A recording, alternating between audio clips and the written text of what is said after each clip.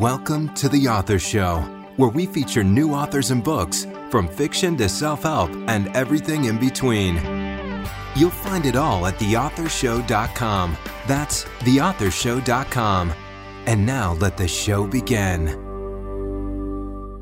Hi, this is Linda Thompson, and I'm your host for The Author Show. Before I introduce our guest, just a quick reminder that selected interviews are available in our iPhone app, which can be downloaded in the App Store, as well as on TV on the Roku channel and Amazon Fire TV. Our app name on all platforms is The Author Show. First-time young adult author Simon de Wulf's book, Siegfried and the Vikings, features a young Siegfried and his rather unusual adventures. Joining us from Sussex, UK, Simon is here to tell us more. Simon, welcome to The Author Show. Hello, Linda, and I'm delighted to be on your show. Simon, will you please give us a quick overview of Siegfried and the Vikings? Yes, as you said, Linda, it's about a boy, 13-year-old boy called Siegfried. He lives an ordinary existence in a Celtic village in southern England, when one day a group of Vikings appear, and Siegfried realizes that his future lies with these men who he is fascinated by. So he stows away on board when they leave, without telling his parents or anyone else, and then suddenly, out into the ocean, he is discovered, and then, of course, the Vikings have to decide what to do with him. Their rune master, their magician, if you like, holy man, shaman, wants to cut him up and make a sacrifice, and the other Vikings aren't quite clear what to do with him. So we do not know what happens to Siegfried unless you read the book, but will he survive? Yes, I hope he will, and go on many adventures with these Vikings. That sounds really interesting, so please tell me what served as the inspiration for this story of Siegfried and the Vikings. Well, it's interesting. My son, when he was 9, we used to go on long car journeys to visit my grandparents, or his grandparents, my parents. And it was about a 45-minute car journey, and he'd say, Dad, he said, would you tell me a story? And I said, yes, what? He said, well, Vikings, dragons, and about a boy called Siegfried. So I scratched my head and said, well, give me 5 minutes and I'll see what I can come up with. And so I came up with these ideas and these stories. And every car journey I had to tell a slightly different story. And my wife suggested to me that I should write these up into a book, which I have done now many years later. Well, how many years did it take you to finally get the book from the car journeys? 10 years. It took me. Wow. Well, were you thinking of any particular type or age of reader while writing your book? Yes. My son at the time was 9, and I thought 9 to 14, 16-year-olds would enjoy this book, and I understand it falls into the young adult classification. I think older boys would enjoy it, and I think younger children would enjoy having it read to them, and I think adults would enjoy reading it too. But the core audience, I guess, is 9 to 16-year-olds. Well, you mentioned 9 to 16-year-old boys. Do you think girls will enjoy it as well? I think, yes. Let's not be sexist here. Yeah, I think girls would enjoy it. There's a princess in the story, adventure, there's handsome men. So, yes, I think they would. If you were writing an article about your book, what would your headline be? My headline would be, The Longship Sets Sail, but there's a young stowaway on board. Siegfried and the Vikings is storytelling at its most gripping, sure to captivate children of all ages. Well, tell me, is Siegfried and the Vikings similar to anything else we might find on the bookshelf? I have not searched widely, but I don't believe so. Your book cover is amazing, Simon. Who is the designer behind this striking cover? Well, this was a young lady called Nicola, who the publisher put in my direction, and we commissioned her to produce it, which she did. Will Siegfried return to us in a sequel or maybe even a series? Yes, he will. I've already started to write the next book, and he will return. Well, since you started to write the next book, will you give us a quick teaser? They leave the southern shores of England as winter is coming on, so they are going to head south, back to France, where they've been, or Gaul as it was known then.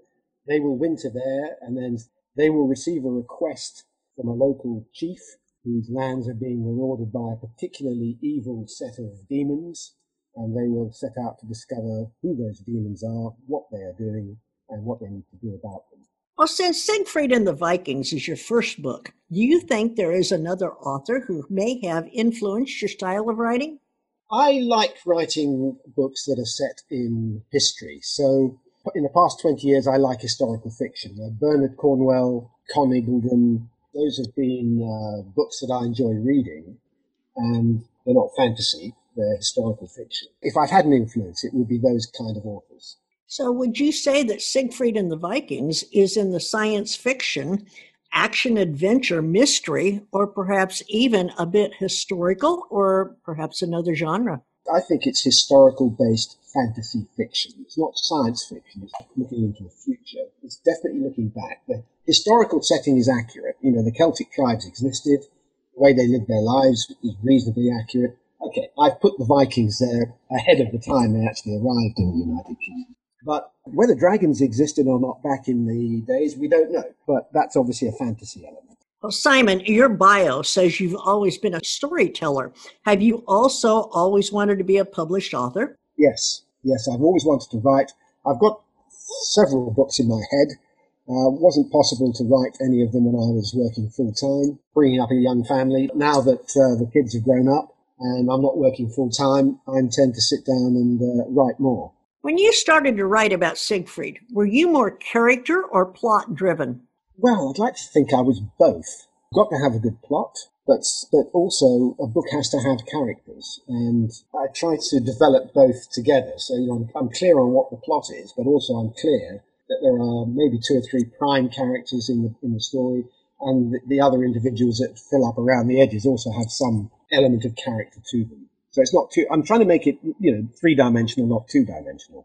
What would you say has been the most rewarding experience for you since publishing your first book? I think the most rewarding experience is 2 or 3 people who I know who have read it have telephoned me saying how much they enjoyed it, and they had no idea I could write as well as that. That made me feel very good, because I had no idea whether it was well written or not. My publisher seemed to think it was well written, but until a peer of yours rings you up and says, "Actually, Simon, I didn't know you had this in you. It's actually quite well written," then you think, "Oh, well, thank you very much." Well, congratulations on those comments. So, is there a moral of the story in Siegfried and the Vikings that you would like your readers to remember? I think the moral of the story is that you follow your dreams. You set out on a path in life that you believe is right. You try and set out on that path knowing the difference between right and wrong, and that if you pursue the direction that you're following, hopefully you will succeed. How do you arrive at the names of your characters? Well, Siegfried was suggested by my son, and he also suggested Odo as the main man, the leader of the Vikings. The rest, I had to do some searching. What were typical Viking names at the time? What were typical Celtic names at the time? And then I drew up a list, and I selected names from that I thought would fit. For example, Arnie is a big, heavy, broad-shouldered, solid, very strong man. And I'm thinking, I don't think I'd want to call him Cedric, but Arnie kind of fits the picture of someone big and strong and powerful. So I try to fit the names to the characters. Well, based on that, do you model your characters after real people, or are they just pure fantasy? They're pure fantasy. They come into my head. I draw them out of my head. Now, whether that's been influenced by things I've been reading and absorbing over the last N number of years, I don't know. But no, they're not modeled on any particular individual. Simon, will you please read a short excerpt from Siegfried and the Vikings for our listeners? Yes, I will. The creature began to swim towards the edge of the pond. It placed its front feet on the bank and pulled itself ashore. It was big, some 20 feet of thick, coiled, yellowish skin, with 4 webbed feet, beady red eyes, and small wings on its back. It began to move slowly towards the lady Navina. Navina had seen the monster from the moment it had poked its head above the water, but remained where she was. However, as the monster inched nearer towards her, she was beginning to think Siegfried had fallen asleep. What was the boy doing up in the tree? And why wasn't he making the signal with his horn? Siegfried, with his overhead view, could see exactly where the monster was, and it needed to be a few feet further forward, in the middle of their killing ground. When Navina was on the point of screaming the warning herself, Siegfried put the horn to his foot and gave a hearty laugh. What followed next was complete mayhem. The earth around the dragon erupted at 4 points as 4 Vikings miraculously appeared, brandishing swords and yelling at the tops of their voices. The dragon was taken completely by surprise. He looked left and then right before deciding it was time to secure his prey and drag it back down into his watery lair.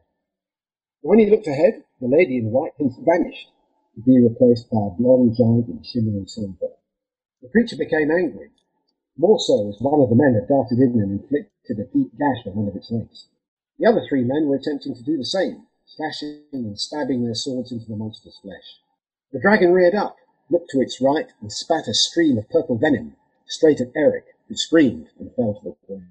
He began to swish his tail in a vicious side-to-side motion, and one swipe caught Leaf, who dropped to the ground like a felled tree.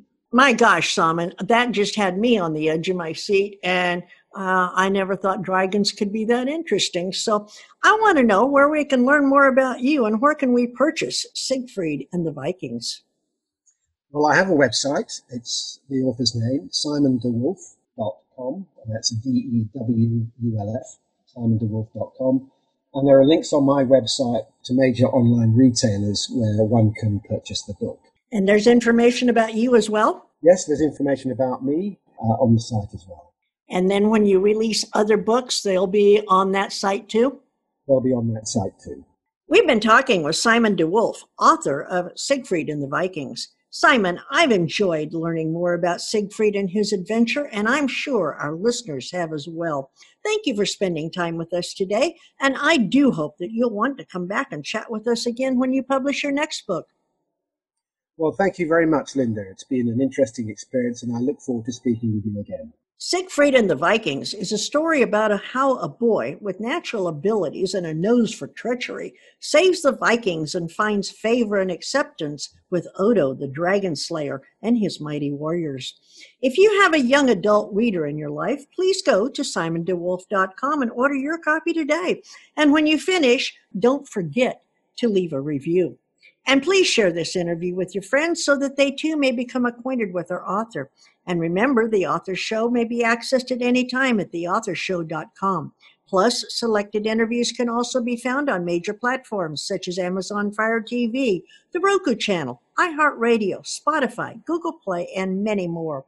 Whether you're an author who would like to be featured or a reader in search of new books, theauthorshow.com is a really great place to start. Thanks for listening to The Author Show. Find out more about authors and their work at theauthorshow.com. Theauthorshow.com. Tune in next time to another great author on The Author Show.